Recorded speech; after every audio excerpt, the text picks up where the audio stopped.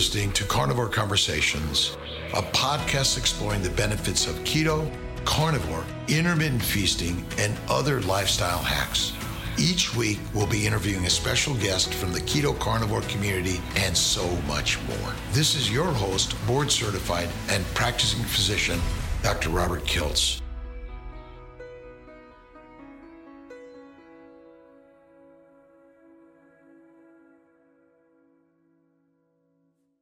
All right, everyone. Welcome, Dr. Rob Kiltz and Carnivore Conversations, Kiltz's Conversations, with whatever it is. But I'm really pleased to share a conversation with Kim Forbes, which is Kim's Keto 365. Kim, thank you so much for joining me today. It's such a pleasure. Oh, thank you so much. I'm so glad to be here. Well, we're going to talk about everything keto. Maybe we'll throw in some carnivore, maybe some Mediterranean conversations in there, how we can sort of inspire people on this journey, right? Well, maybe you can tell us a little bit about where you're at and what's your, basic story that got you here. So I'm from Johannesburg, South Africa. I've lived here my whole life. Basically, I started out just over 3 years ago now. I was at my heaviest weights at 105 kilos. I had just found out I had insulin resistance and I knew I needed to make a change. So my dad had actually done banting following Professor Tim Noakes after his heart attacks, and he had seen a lot of success. So that sort of led me down the path of researching banting, and then that led into keto. So I started out not really knowing what I was doing and just sort of winging it and looking online and that sort of thing. There wasn't as much information then as what there is now. But it's trial and error, and every day wasn't easy, but you just persevere, and it got easier as I went. And I think I really enjoyed trying recipes and making things keto, and that sort of really helped me enjoy the journey more. I actually didn't realize when I started out that I could reverse my insulin resistance. I thought I was just going to have to sort of manage it the rest of my life. And I think I was about 6 months into keto when I had bloods done again and realized I wasn't insulin resistant anymore. So Amazing. That was the biggest win for me. The weight loss has been an amazing bonus. I've lost about 99 pounds now. But it's the health benefits that really are what is important, You feel amazing. How young are you, by the way? Can you share 35. that? 35? Yeah. And how long have you been on this keto journey? 3 years. 3 years. So can you explain what banting is to those in this world who may not know banting? Yeah. So banting and keto is really very similar. You're eating the same sort of foods and that. It's just with keto, you obviously track your carbohydrates and you want to make sure you stay in the nutritional state of ketosis, where with banting, you sort of have a list of approved foods and you just stick to that. So you're not tracking as carefully. And how much do you know in South Africa about Atkins and a comparison between Atkins and banting and keto? Do you have any comments on that? So I don't think Atkins was ever really popular in South Africa as such. I know in America, Atkins was quite a big thing, but I think we only really caught on to banting because of Professor Noakes, because he wrote a lot of books and that on banting, and then it sort of took off over here. Which I think in America, Atkins and banting are very similar, and so many authors have written similarities in this. And so you've lost a tremendous weight. Were you on medications previously and you're off them, or tell us about tell us about how you felt and the changes that you've also gone through. So obviously when I was told I had insulin resistance, it was recommended to go on metformin, but that's when I started doing my research and I wanted to try lifestyle changes first. I didn't want to go on medication because I feel like it's something that you could end up on your whole life, and I definitely didn't want to go down that path unless I had to. So I'm grateful that I never ended up having to.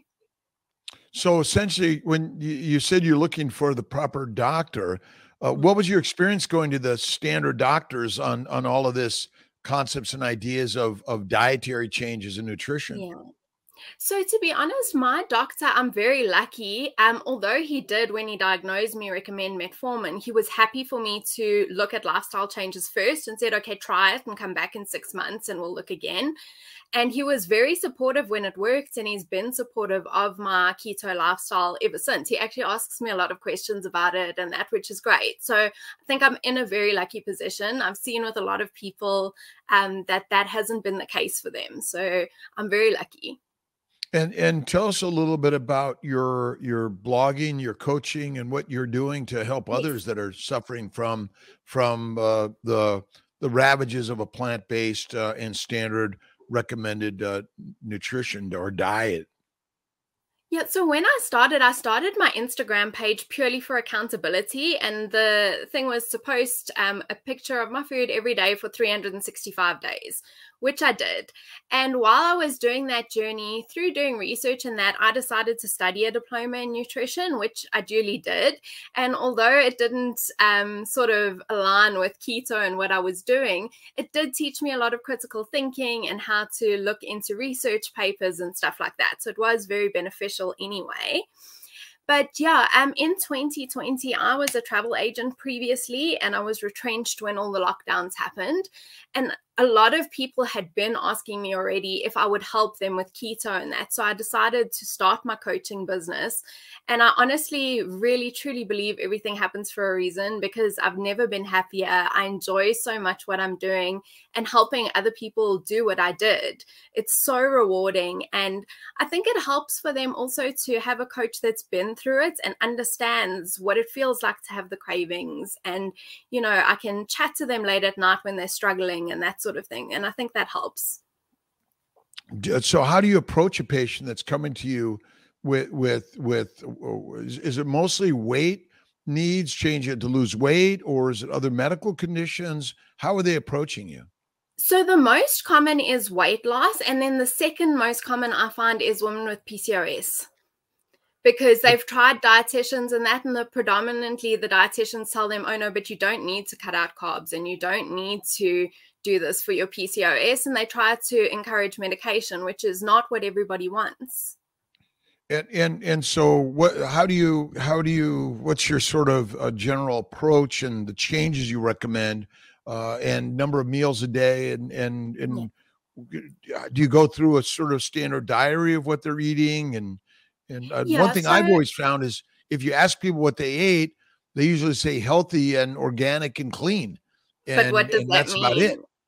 What does it mean? Right? Yeah. And I think we've been misled so much by, you know, the food companies and that about what healthy is that we all have a different definition of what healthy looks like. So you do have to dig into it and see exactly what people are having. But I think I like to start people off slow, you know. We start by cutting out the toxic oils and switching to healthy fats, and then cutting out the processed foods and the sugars and that sort of thing. And, you know, as people become comfortable with those things, you add in little tweaks as you go. And once you're comfortable on a keto lifestyle, then we look at if that's working for you, if we need to look at some intermittent fasting, which I'm a big fan of. I really, truly believe it's the reason I don't have loose skin after losing so much weight is the fasting. And then, you know, if the fasting's working well, we look at things like a carnivore protocol for gut health. Some people can't tolerate dairy, you know, so I look at different options depending on how the clients are doing and what their specific needs are. And most importantly, what will suit their lifestyle, because otherwise it won't be sustainable. So traditional dietary advice in the standard, now I'm sure, so you went to nutrition school, you have a degree in nutrition. A diploma. What's that? A diploma in nutrition, yeah. And yet although did they teach keto and teach carnivore? No. No.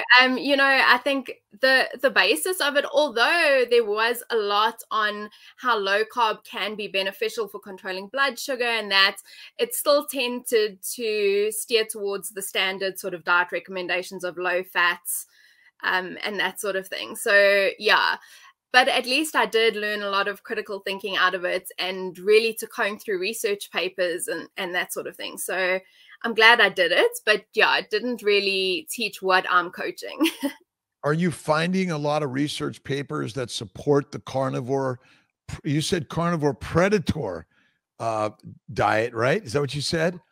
Yeah, so unfortunately, there's not enough research, I think, that's been done on carnivore yet, but that is out there is very positive. And I think the same for keto, although there's a lot more research coming on keto now, or low carb in general. But I really believe that, you know, the more research that's done into it, the more positive we're going to see. It's just that, unfortunately, research like that doesn't get the funding. And I know in Dr. Noakes, I think, had trouble. They attempted to take his license away from They practicing, did. and so obviously the general medical community and the nutritional community probably doesn't agree with Dr. Noakes even to this day, Yeah. and likely doesn't agree with what you're sharing. Have you had any kickback or issues in sharing your advice? A little bit, not too much. I think mainly because I do coaching and that, and my clients are like, I've never had a client complain or anything like that. But I do think if you're at the doctor level or upwards in South Africa, you do get a lot of flack like that. And I mean, even though Tim Noakes won his court case, he won the appeal as well. A lot of people still don't agree with him. And the dietary guidelines in South Africa, despite those cases being won, have never changed. So, which I find quite sad. You know, it was proven that this was the correct advice, and then they've still left us eating low fat and high carb diets. We're on live, and we have some people from Denmark. Teresa Oh, Engelbrecht, fantastic. Nixie, thank you, and Sarah. Nutrition definitely does not align with keto. Let's see, Amber asked about, is keto diet okay for diabetics and people with nut or vitamin C allergies? So I guess the question is, in the allergy side of things, Yeah. I'm sure you see a lot of patients, clients with allergies. How do you Yes. approach that?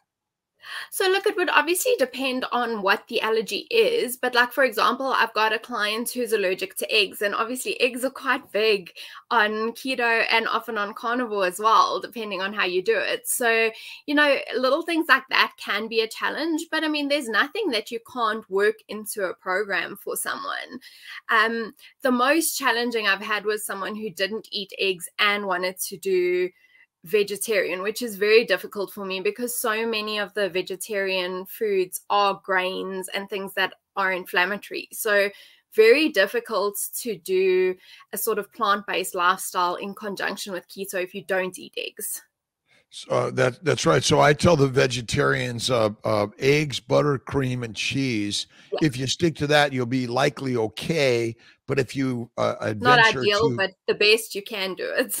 but in essence, a quiche. I mean, eggs, cream, butter, and cheese likely contains all the minerals, vitamins, Yeah. and the macronutrients. I think that I Yeah. find very, very, very helpful.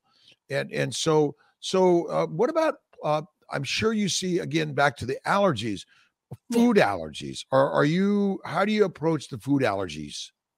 Yeah, look, I think a lot of the food allergies that I have seen is like people that are gluten intolerant and things like that, which predominantly we're cutting a lot of those foods out on keto in any event. And people who do have more specific like autoimmune conditions and things like that, then I steer towards the carnivore side because then you really are cutting out any of those issues. And are they? You're finding, for seeds and nuts tend to be more antigenic and inflammatory. Yeah. Fruits and vegetables with the seeds in them, certainly. Without the seeds, maybe they're a little bit less. But Yeah. how is it in getting patients to go from the plant-based keto side to the purely carnivore animal side? Look, I think for some people, they take really well to it. You know, I do a 30-day carnivore protocol for myself once a year, and a lot of my ladies do it with me. And I've actually found that a lot of them will continue on a carnivore / ketovore even after the 30 days, because it really works for them, works for their lifestyle. It simplifies things a lot for people. There aren't so many choices, and it's actually easier. But for others, they really want to still have their veg and they enjoy having that sort of thing. So I do believe it's a personal choice at the end of the day to see what's going to suit you best. Are we physiologically different, or do our cells really work the same in all of us? Sure, that's a difficult one. I think predominantly we are the same, but I mean, there obviously are differences. No two humans are exactly the same. It's not that we are the same, but very similar from person to person. And I think there are slight differences, especially between, say, men and women. Like, women have to focus more on their hormonal cycle and stuff like that. For example, when it comes to fasting, definitely do my fasting differently depending on where I am in my cycle and that sort of thing. So there definitely are differences, although predominantly we're the same. Right. Our cultural and knowledge base is different. Our belief systems are different, but our cells work the same. There are some genetic predispositions to some sensitivities or functions and diseases that may be a little bit greater or lesser in some people than others, for sure. But we're counseling our clients because we're all so similar, and yet the preferences. So our belief systems, our habits, how do you work on those belief systems and habits? Well, I'm Italian, or whatever your culture is in your clients. How do you deal with that? Look, I do think you have to adjust for things like that, because especially when it comes to religious beliefs, sometimes people have certain things that they need to do in terms of their religion versus, their diet and that. And you have to incorporate it, because at the end of the day, people always will respond to their core beliefs. So if something they're doing is going against those beliefs, it's not going to work. For example, if you have a client who doesn't eat pork for religious reasons, you can't go and include pork in a program. It's not going to work. So it is tweaking things to work. And again, when it comes to cultural things, like, for example, you said in Italian, they like to have pasta and that sort of thing for their family life. So finding recipes that can sort of mimic that a little bit and give those comforts when you're craving them helps.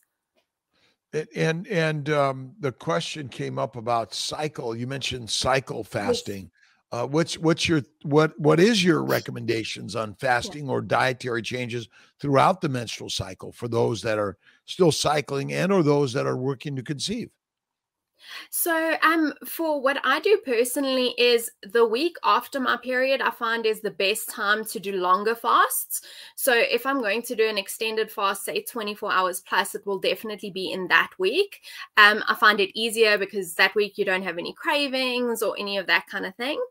I don't like to fast for the 5 days leading up to my cycle, because I know there's a lot of important hormone building and everything that's happening then. And although fasting is a healthy stressor, I just feel like at that time is not the ideal time to be stressing your body. Also do lighter workouts in those 5 days and that sort of thing. And then for the rest of the month, I find intermittent fasting is okay. If it was a client who's looking to conceive, though, I would also give a break for fasting around ovulation. So what do you call fasting? What's your regimen for fasting? So I like to mix mine up a bit from week to week, but my intermittent fasting would be anything between a 16 and 24-hour fast. I like to include at least one 24-hour fast a week, though, just for gut health and giving my gut a break from any digestion. And then I include a 72-hour fast once a quarter. I try to do a 7-day fast once a year. And yeah, I just like to mix things up because I feel like my body responds well to the variety. Interesting. And so how many meals a day do you generally recommend? Generally 2, sometimes 3, depending on your fasting window, but predominantly 2. And so the first, a 28-day cycle, day one, that now, so the peri-ovulatory time, day 12, 13, 14, 15, 16, in essence, eat at will, eat what you want, or stick to the nutritional recommendations on your plate? No, still stick to the nutritional recommendations. So, I do think that you can benefit from eating higher protein before your period, especially beef, because it's good for hormone building. But yeah, predominantly we stick to our recommendations throughout the month. And talk about, everyone used the word healthy fat. Yeah. What do we mean by healthy fat? So for me, it's predominantly animal fats. I'm a big fan of avocado as well, and that, but predominantly it's animal fat. So butter, ghee, lard, duck fat's fantastic and really tasty as well. I like to keep the bacon grease in that for cooking as well. So those are the fats that I like to stick to. So I always say fats from an animal and oils from a plant. Avocado's a plant. It has avocado plant oils. So, that's one of the things that, because we use the term healthy fats, but ultimately, the simple separation is plant oils and fat comes from an animal, which I think is important. And for those, now, when you say avocado, you mean to eat the avocado or drink the avocado oil? I don't really use avocado oil so much, maybe for a salad dressing, but not often. It's more eating the avocado itself. And so tell me a little bit about the fruits and vegetables that you sort of allow in your keto lifestyle. So from a fruit perspective, it would be definitely the avocados and then berries. That's pretty much it. And how about on the vegetable side, or the other plant products? I like to just say plant products versus animal products, right? Yes. Fat from an animal, oils from a plant, and then are you eating plant-based or animal-based, or are you mixing it up? And tell us a little bit about your general recommendations. So I like to focus on protein. I feel like if you get enough protein in throughout the day, then you're going to hit satiety. You're not going to have a lot of cravings. You're going to feel good. So I always tell my clients, make protein the hero of your meal, and then the veg is there for your enjoyment, really. So like, for example, you might make yourself a steak and then have some mushrooms fried in butter on the side, or something like that. Because I think a lot of people see it and they make these big salads with like a little bit of meat in it, and then they wonder why they're feeling hungry in half an hour's time. And what's your thoughts on, well, then what about the fat? How do they get the fat into that meal? So definitely choosing fatty cuts of meat. I think you get really good quality fat like that. And then obviously you want to cook in an appropriate fat as well. So like if I'm cooking my veggies, predominantly it's in butter. I might add some cream as well, something like that, to up the fat content a little bit. But I also think if you're in the weight loss phase of your journey, adding a lot of fat isn't necessarily necessary, because your body is going to tap into fat stores, which is what we want. And on the vegetable side, do you have any like no's to vegetables and no's to, which ones would you say, oh, don't touch that one, that one's really bad? Look, obviously your starchier veggies to stay in ketosis are not going to be a good option, but then I also like to avoid things that are really high in your anti-nutrients, so stuff like spinach and that's high in oxalates and that sort of thing. And so are you finding a lot of your clients have a lot of oxalate and lectin damage in their history? I think it's a bit hard to say coming from a standard diet, because you've had so much going on. So to pinpoint exactly what it is difficult, but I definitely do see an improvement when you cut those things out. And I think it's a mistake people make a lot on ketos. They rely too heavily on things like almond flour, and then they still have bloating after meals and that, because their gut's not healing because of the oxalates and that sort of thing. So what's your take on all the flours made out of coconut and almonds, and the milks and the butters made out of those products? What do you tell your clients? I think it's okay to use as a treat, but it really should be seen as a treat, not something you include in your day-to-day lifestyle, because over time it's going to cause a problem. So, if it's your birthday and you want to make a cake and it's going to use coconut and almond flour, that's okay. But if you're going to be having a bread made with almond flour every single day, it's going to cause problems. And what about sweeteners? What's your thoughts on sweeteners, and how do you advise your clients on Yeah. which sweeteners they should be using or not? So if I'm going to use sweeteners, I stick to monk fruit or stevia. So I try to stay away from anything that will be hard on the gut health, like xylitol is very popular in South Africa. I'm not quite sure why it got so popular in South Africa, but almost everything that's sugar-free has xylitol in here. And I really feel like it has very negative impacts on the gut. And I always tell my clients, if you eat something and you bloat afterwards, that's your body telling you it doesn't agree. It's bad. And so tell us a little bit about a typical client. Maybe you can tell us about one of your recent clients, their basic complaints, and how you've helped them, obviously without their names. Yes, sure. Let me think who's a good example. So I've got a client actually at the moment who really struggled with falling pregnant, which is why she came to me. She didn't have any weight problems as such, but had really been struggling with fertility. She had done 2 rounds of IVF already, and she was going for a 3rd round, and said that the doctor had actually recommended to her that she try a low carb lifestyle before the 3rd round. So we did keto, and she was successful in that round of IVF, and she is currently, I think, 6 months pregnant. So babies will be coming soon. And I just think, that kind of thing is life-changing. People think of this as a diet or something you do to lose weight, but it's so much more than that. It's about your health and getting your physiology running properly again. It's like restoring to factory settings. So to reduce the inflammation, which allows natural conception to happen, or Yes. improves the IVF, IUI, or other assisted reproductive Yes. modalities is really important. How do you coach them once they're pregnant? So, I believe, look, I know probably a lot of people might not agree with me, but if this lifestyle helped you get pregnant, why would you suddenly change it once you are? I don't think there's anything wrong with doing keto during your pregnancy. Obviously, do chat to your gynae or your doctor about it. You need to do what's right for you. But I don't see any reason why you can't stay on keto or carnivore through your pregnancy. Dr. Berry's wife, Nisha, just had a baby, and she stayed ketovore through her pregnancy. And it's the 2nd time she's done that, and it's gone very well. Yeah, keto, carnivore are critical for pregnancy, getting pregnant, staying pregnant.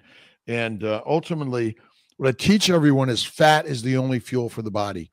Sugar, plants are not the fuel for the body or the baby. Fat is. So Yes.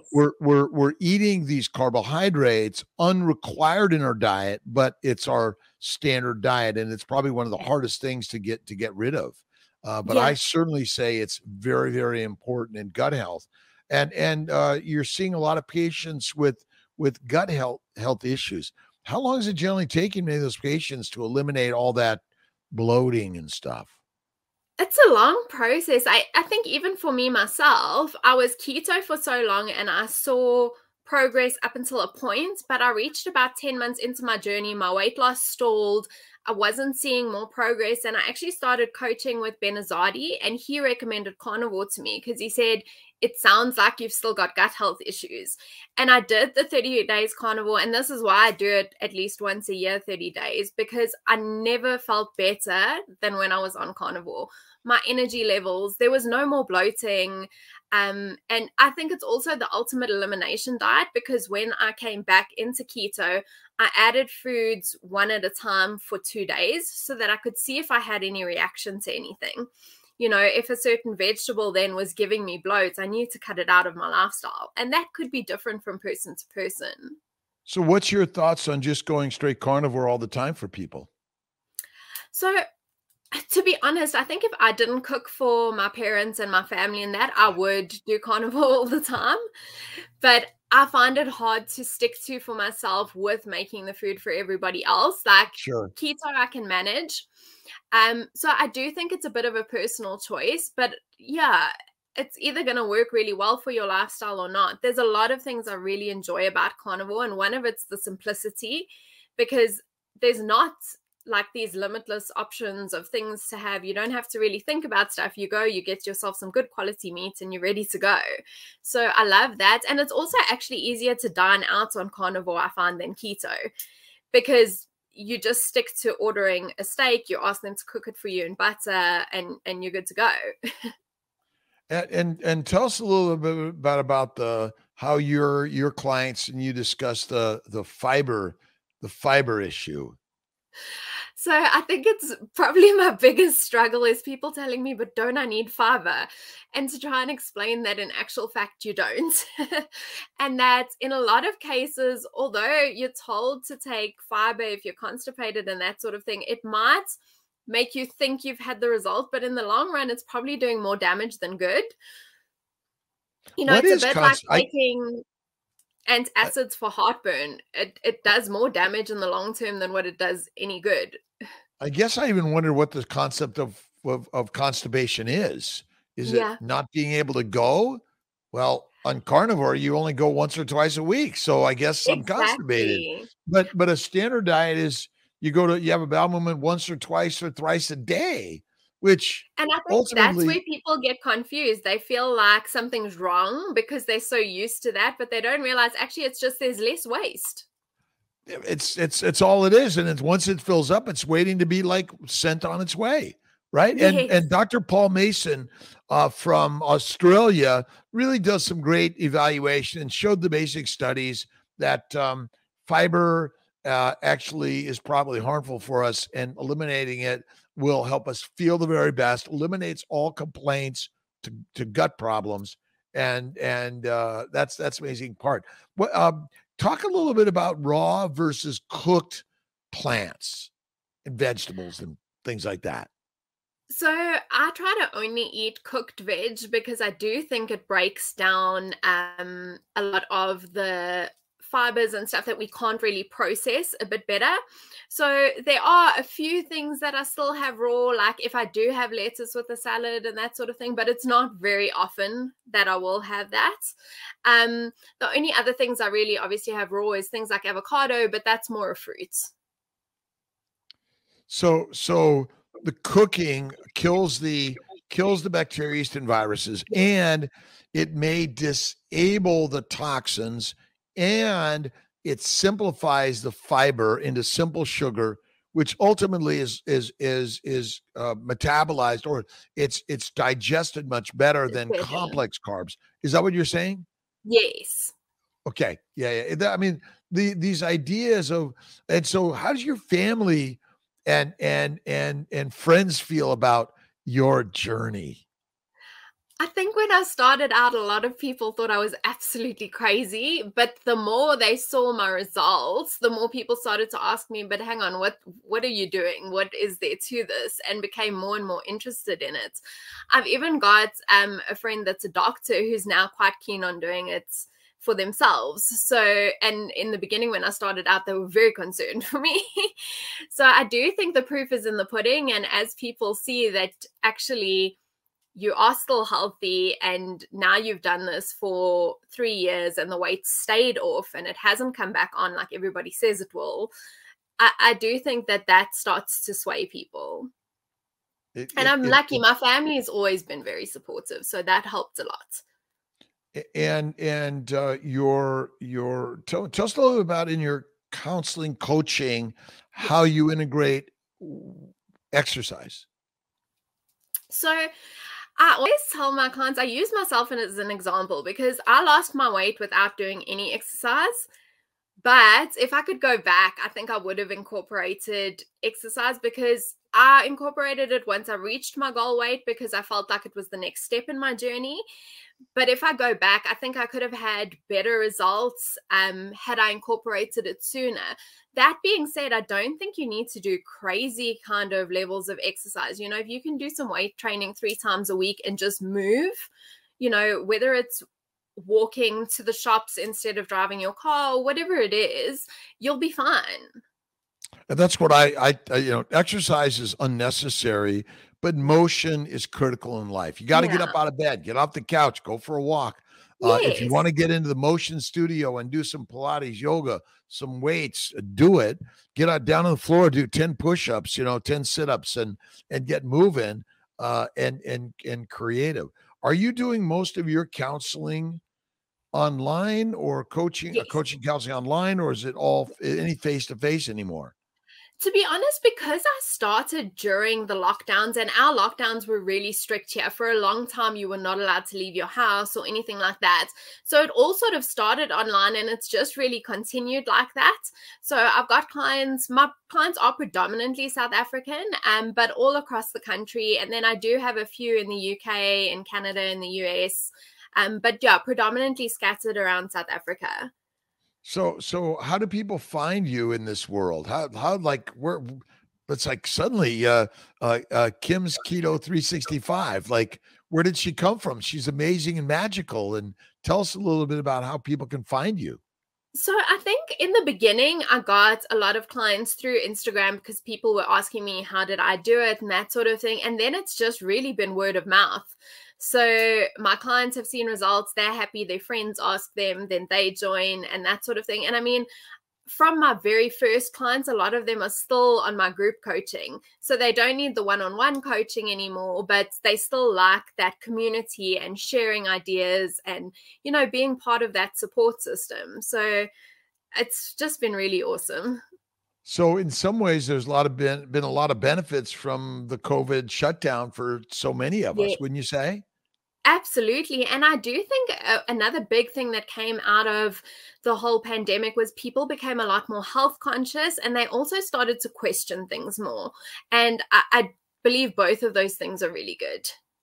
So how do we change the paradigm of the standard African, Australian, American, global nutritional recommendations that you're speaking and saying they're wrong, essentially?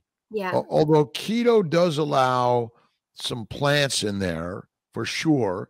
Mm. Well, what kind of things can we all do to make the changes that are critical for our children and their children and their children? I think sharing information is critical.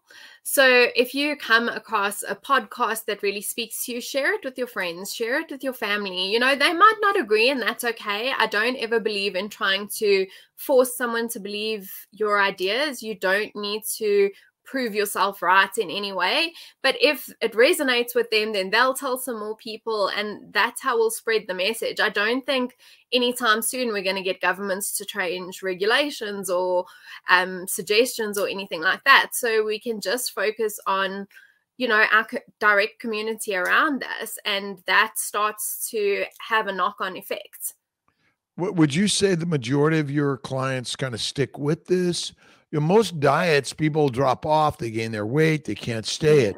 What is your experience and you really came into this world in the keto world? You weren't, although you likely experienced diets throughout your lifetime, correct? Oh, I tried everything from cabbage soup diets to really calorie restricted things. I tried it all.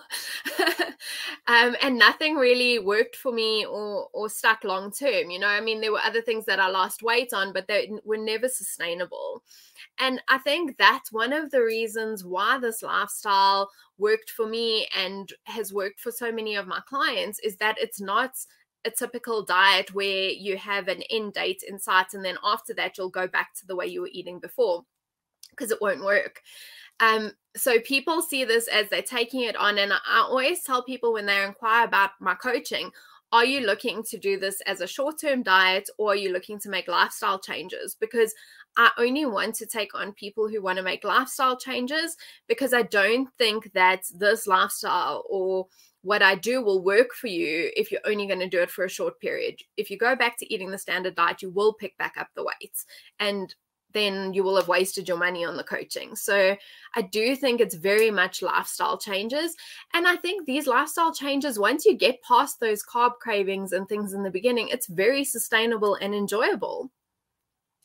And which part of it do you think is the most important part of the dietary changes, nutritional changes. I say diets are dead, and now we're talking about the true human nutrition.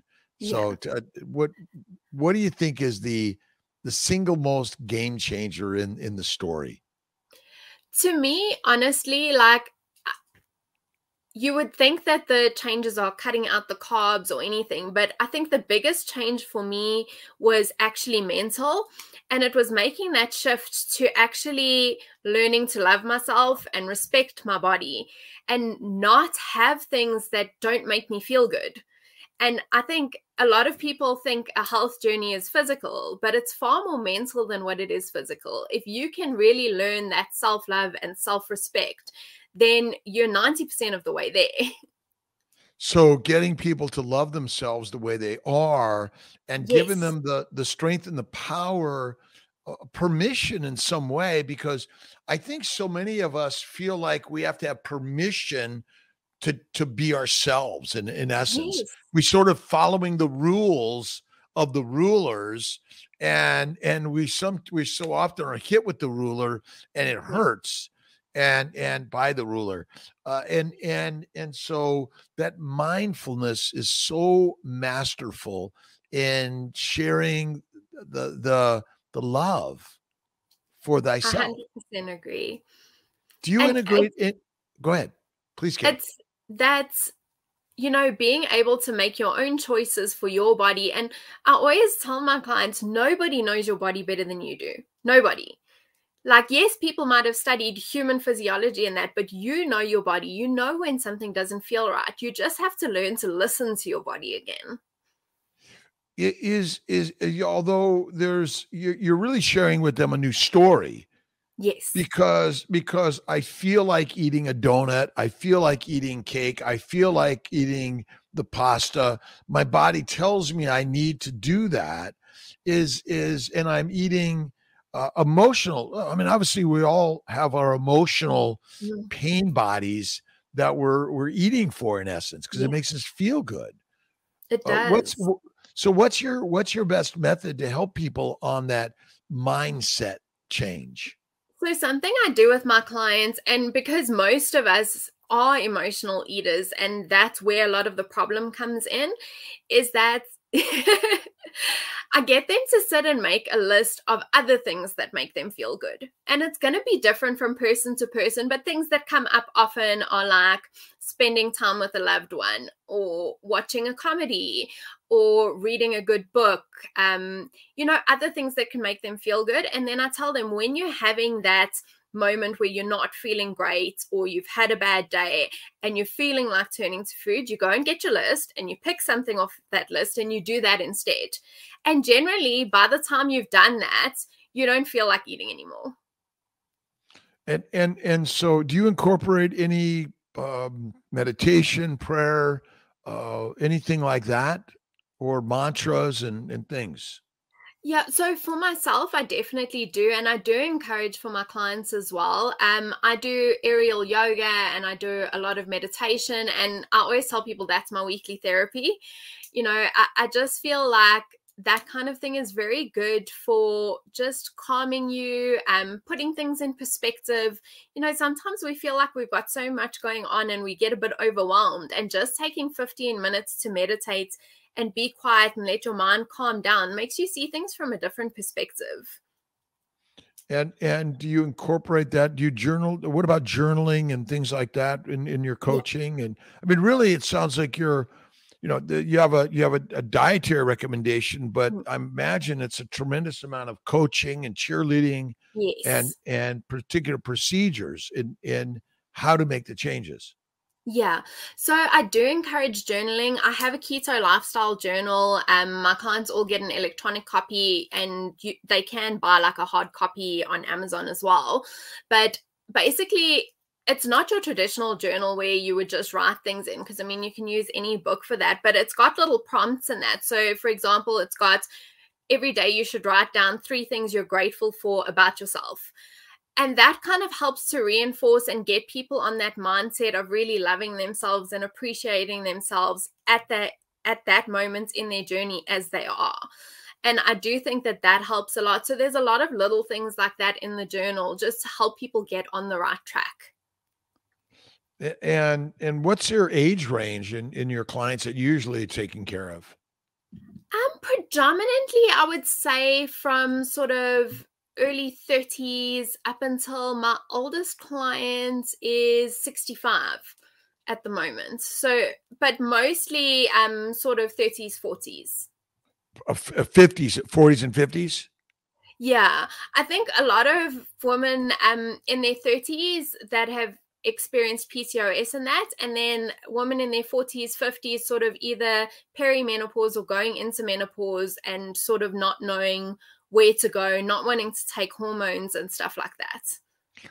And what's your thoughts on how to encourage younger women? It sounds like you're mostly taking care of women. Is that right? Yes. Yeah. So I currently only coach women. And my reason for doing that is because I really believe part of the reason my coaching works so well is because I've been through it and I understand. And I don't understand it from a man's perspective. Sure. So not to say I would never coach a man or anything like that, but I believe there's better coaches out there for men. That's wonderful. That's wonderful.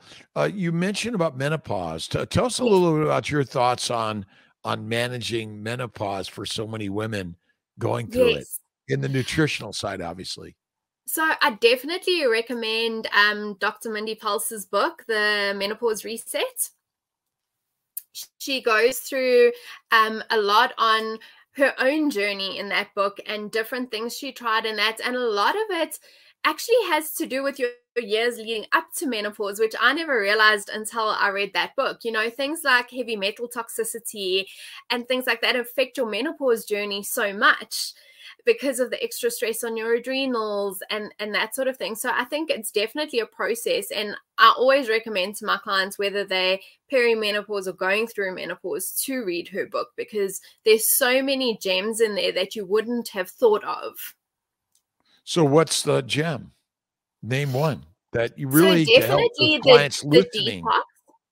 I think definitely the detox, you know, cutting out beauty products that have all these toxins in, cutting out the chemicals in your household. Like, I never realized how much of your household you can clean with simple things like lemon and vinegar, you know, but we sold all these fancy products that are actually packed with toxins that are not good for us, and the fragrances, those sort of things. So, you know, I think people think of a detox and they think of some sort of juice cleanse or something like that, but it's actually cutting out the toxins from your life, getting rid of the plastic containers, drinking out of glass water bottles. Simple changes like that can make a huge impact. And then obviously when it comes to diet, following keto and those sort of things, and cutting out all the inflammatory foods, and that help your hormone journey so much. Do you think a lot of those the lectins, oxalates, phytates also Yeah. have some contributing factors in all of that? Have you found by Definitely. eliminating? I think people underestimate how important your gut health is. Your gut affects everything in your body, from your hormones to your brain to just everything. And I think cutting out those things is so beneficial. And you mentioned about the coaching and how important it is, and I'm sure many of those people get to that weight loss, but ultimately the continuous connection. Tell us a little bit about how you keep everyone inspired to keep on the journey and not venture off the path. Yeah. I think one of the things that I push a lot with my ladies is that we are all human. And at some stage, you're going to fall off the wagon, and that's okay. To really be kind to yourself and just move on. When I started out, I fell off the wagon many times. My carb cravings were insane. And slowly but surely, as I developed that self-love relationship and I was respecting my body more, it became easier to say no. And the longer I went without those things, the less I wanted them. And I think when it comes to inspiring the ladies, they inspire each other, because people will share on the group. They'll say, oh, I went to a function this weekend and I stayed keto and this is what I did. And that inspires everybody else. So I think sharing stories is so beneficial as well. It is, and those groups. So you have a Zoom group. How often? So we have I have a WhatsApp group for the ladies, so we chat on there daily, and then a Facebook group where we will do like live coaching calls in that once a week. And then I've got my private coaching clients. We do one-on-one calls every week and we chat daily. And what about food menus and things like that? Do you help them with that and Yes. sort of because it's so hard and complicated for us to figure out what am I going to eat today? Yeah, so I do have the meal plans. I've got a number of different meal plans that they can choose from. I've got seasonal ones and that sort of thing. So ones that are more winter based with like bone broths and things in, and ones that are more in line with summer. So there's a lot of different options for them to choose from, but I never give that sort of meal plan that your traditional dietitian will give, where you must eat this for breakfast, you must have this for lunch, you must have that for dinner. I don't think it works long term. I rather want to teach you the tools to make good choices so that this can be sustainable. So I'll provide all the recipes, the guides, and the information, but I really encourage my clients to choose and make decisions that are going to work for them. What's up next for you? Or you have any things in the plans for new creations, ideas, and sharing? So I'm busy with my website at the moment. That'll be the next step. And eventually I want to get to a coaching portal on the website where I can have pre-recorded sort of lessons for people to go through, and that in their own time. Because although the coaching calls are nice and people can ask questions and that sort of thing, I think for some people, to be able to maybe when they are not busy in the evening, just pop on and do a lesson can be very beneficial too. So that'll be the next step. So what would you say is the number one lesson for those that are suffering from problems, menstrual problems, fertility problems, weight problems, even maybe anxiety, emotional depression problems? I think definitely the first place to start is eating real food. So if it comes from a factory, don't have it. Go back to basics, stick to your meats and your whole foods and everything, and then you can start to tweak it from there. Once you've cut out all the processed stuff and all the nonsense, then you can say, you know what, that's really worked for me, but I need to take it a step further. Or, I'm comfortable just eating this whole food. It's up to you. I think for some people, just cutting out the processed food and the sugar and the junk works. But for most of us, we do need to take it a bit further. And how long do you think the average client takes sort of to get to their goal? Again, the weight thing is the most important. Yeah. The number one thing people are seeking, but again, even whatever those medical issues, because we claim obesity is a medical issue, which I don't think so personally. I think it's the illogical recommendations of the modern world for the wrong nutrition. Would you agree? Absolutely. And I think a lot of diseases are like that too. They're lifestyle diseases. We're sold this thing that it's genetic, but genetic in what way? Genetic because your parents also ate the way that you're eating, or genetic because you actually have a gene for it? So let's get to children. Yeah. Where does keto and carnivore fit in for kids between 5 and 15, I guess, a little 15-year-old. Yeah. Let's just say 5 to 15. Is it helpful for them also?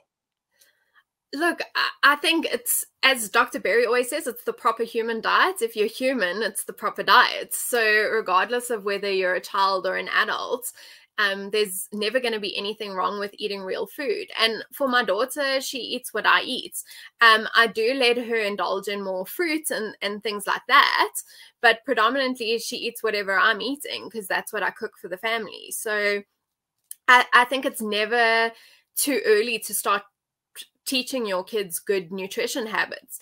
And people think she's so funny because at 3 years old, she'll tell them that's not healthy, but pretty amazing. I just think it's good to start early. I've been talking a little bit about in utero, our babies are exposed to the toxic chemicals of many plants and obviously the industrial produced foods that aren't good for us. And Yeah. so if you start at the stage when you're pregnant in the full-on carnivore keto way, and I always say one meal a day is the very, very game changer Yeah. best. And I agree with you. Fasting is lasting, and it's so, so critical in all of this. So uh, how do we convince those others, which sounds like it's just sharing the story and inspiring them in your journey and your energy and compassion and passion to this? It really is, because I think you can't convince someone who doesn't want to see something that that's the right way to do it. Like, for example, if I come across a post on social media, or actually people tag me a lot in posts on social media that are contrary to keto, and I won't go and try and convince that person that keto is a good idea because they don't want to see it as a good idea. I think you do a lot more good by just sharing the knowledge that you do have and sharing your results and experiences, because then the people who want to learn will come to you, and you can make a lot greater impact on people who want to know and who want to learn more, and they will then share that with other people, and so it will grow. Do you have a lot of your clients that are afraid to go to their doctors and tell them what they're doing with you, and Yes. either don't say anything or don't go? So when my clients ask me what do I say to my doctor, I always say, well, if they ask about your nutrition, say you're trying a healthier lifestyle and you're focusing on eating meat and veg. That's all you have to say. Don't use the word keto, because that seems to be a red flag for a lot of doctors. But if you say you're trying to eat healthier and you're focusing on meat and veg, no one has a problem with that. So simply healthy way, and don't need to argue with your doctor or bait them No, with the thing that they're going to get all upset about and maybe kick you out of the practice, right? exactly. Rather avoid the arguments and just tell them what you're doing rather than giving it a label. Is your diploma those in the school that you went to, the leaders in the school, is anyone open, do you think, to looking more deeply and talking about keto and carnivore? Do you know what? Keto was mentioned, and not in a negative light. It was just sort of like, this is something that there's research ongoing about, and they're starting to do more research into these sort of things, and there's been positive results around low carb. So I don't think they would be not open to it as such. I just think that there wasn't as much research, maybe as, look, it was 2 years ago, so there's been a lot more research in the last 2 years. I don't think anybody frowns upon it, but I do think because of things like how Professor Noakes was taken to task, and that professionals are scared to put their names behind it. So ultimately, scientific research is only marketing for those that are selling a product, but maybe our clients need to understand that there is no science that's straightforward in nutrition. It's not like the It's science of eating nuanced. a high carb, low fat diet was right. It wasn't. Wouldn't you agree? Mm. Yeah, I think something you also have to take into account is it's very nuanced.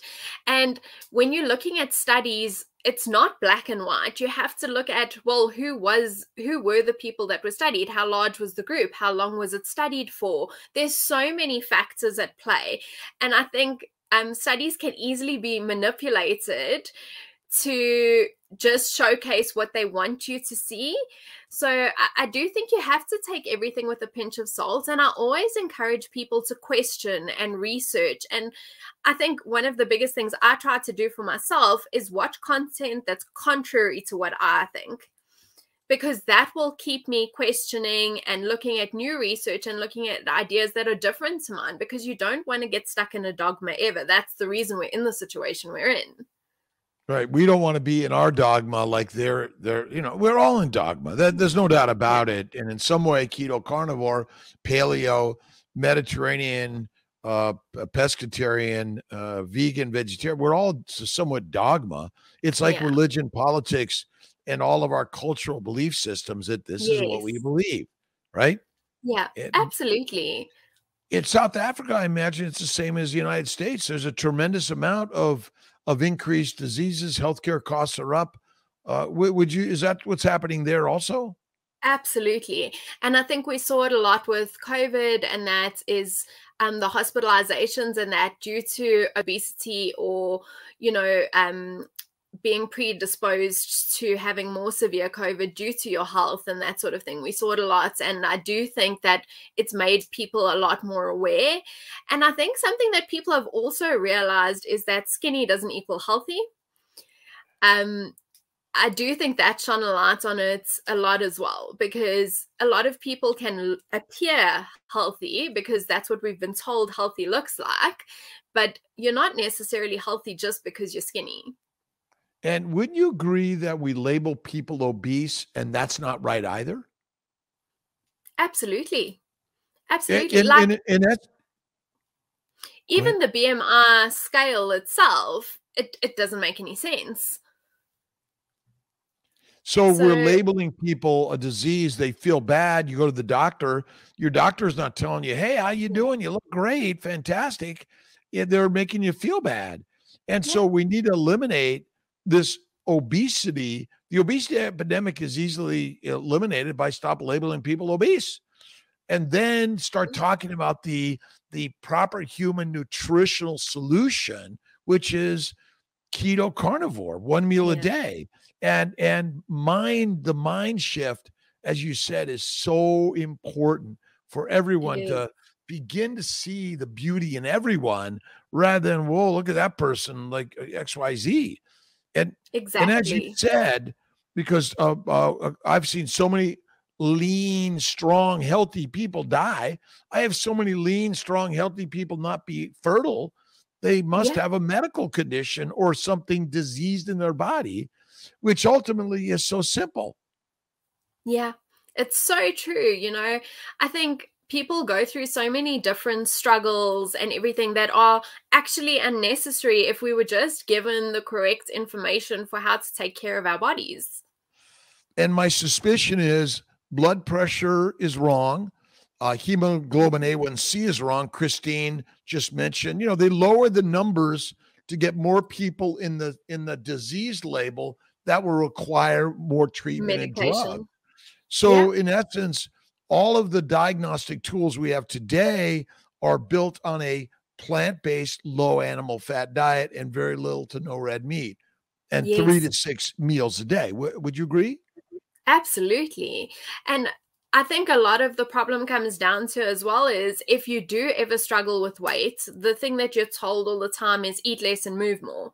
And there's no focus on the quality of the calories that you're eating or the response your body has to eating certain things. That's not spoken about. It's just eat less and move more. Which ultimately we know more people are moving more today than ever before, yet we're having more and more problems. Plus the issues of joint problems and surgeries. It's kind of crazy in so many ways. Is it important to be in ketosis? So I don't think you necessarily need to be in ketosis all the time. I do believe our bodies were designed for metabolic flexibility. That's why we have the ability to fuel off glucose and off fat. I think our ancestors predominantly ate an animal-based diet, but if they came across a fruit tree, they were probably going to eat the fruit.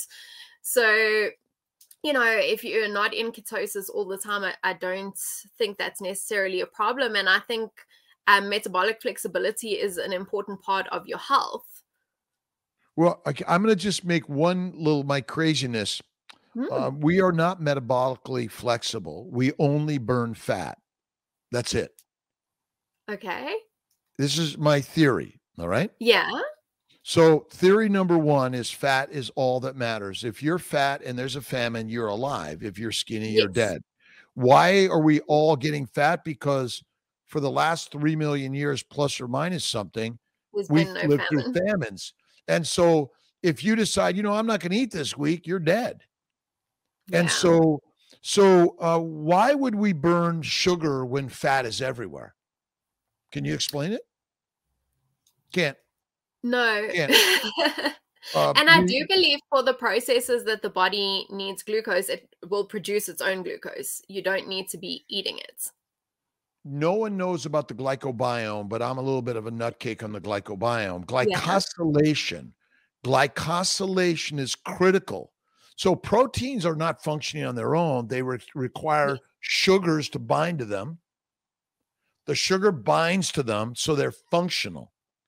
Yes. So glucose, glycans, galactose, mannose, and other sugars are critical for glycosylation, which happens so fast you and I can't even understand it.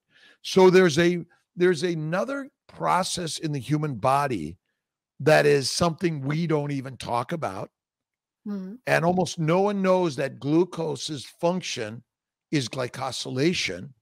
It can be converted in the liver along with amino acids to fat, because type 1 diabetics die for lack of fat, and liver failure patients die from lack of fat also, because the only place amino acids and simple sugars can be converted to fat is in the liver.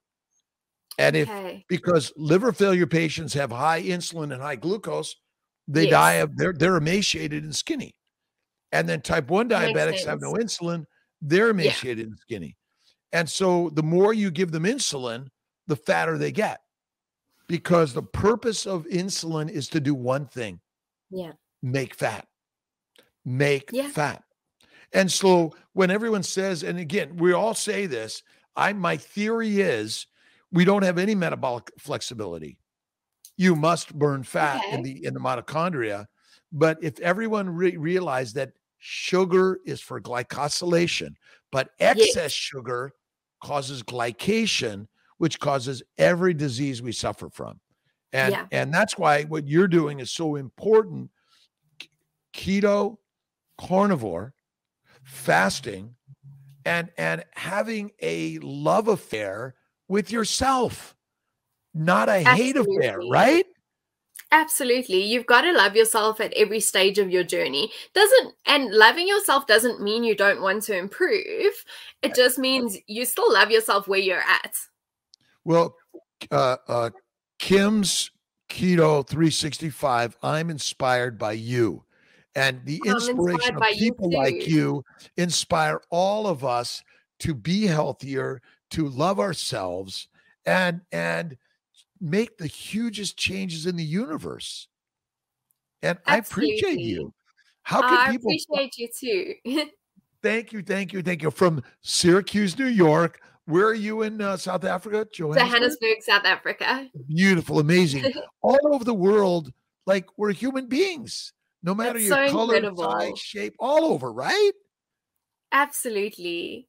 Well, we're going to be following your continued rise and success to helping and coaching to health and wellness on this beautiful journey.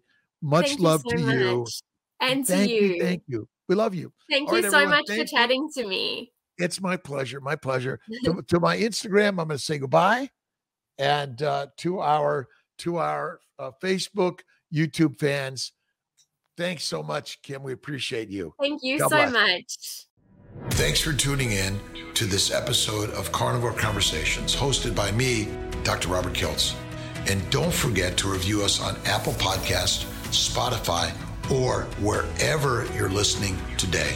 Check out drkiltz.com for more, and subscribe to our Instagram, YouTube, TikTok, and Facebook for more inspiring content every day. Take care and see you next time.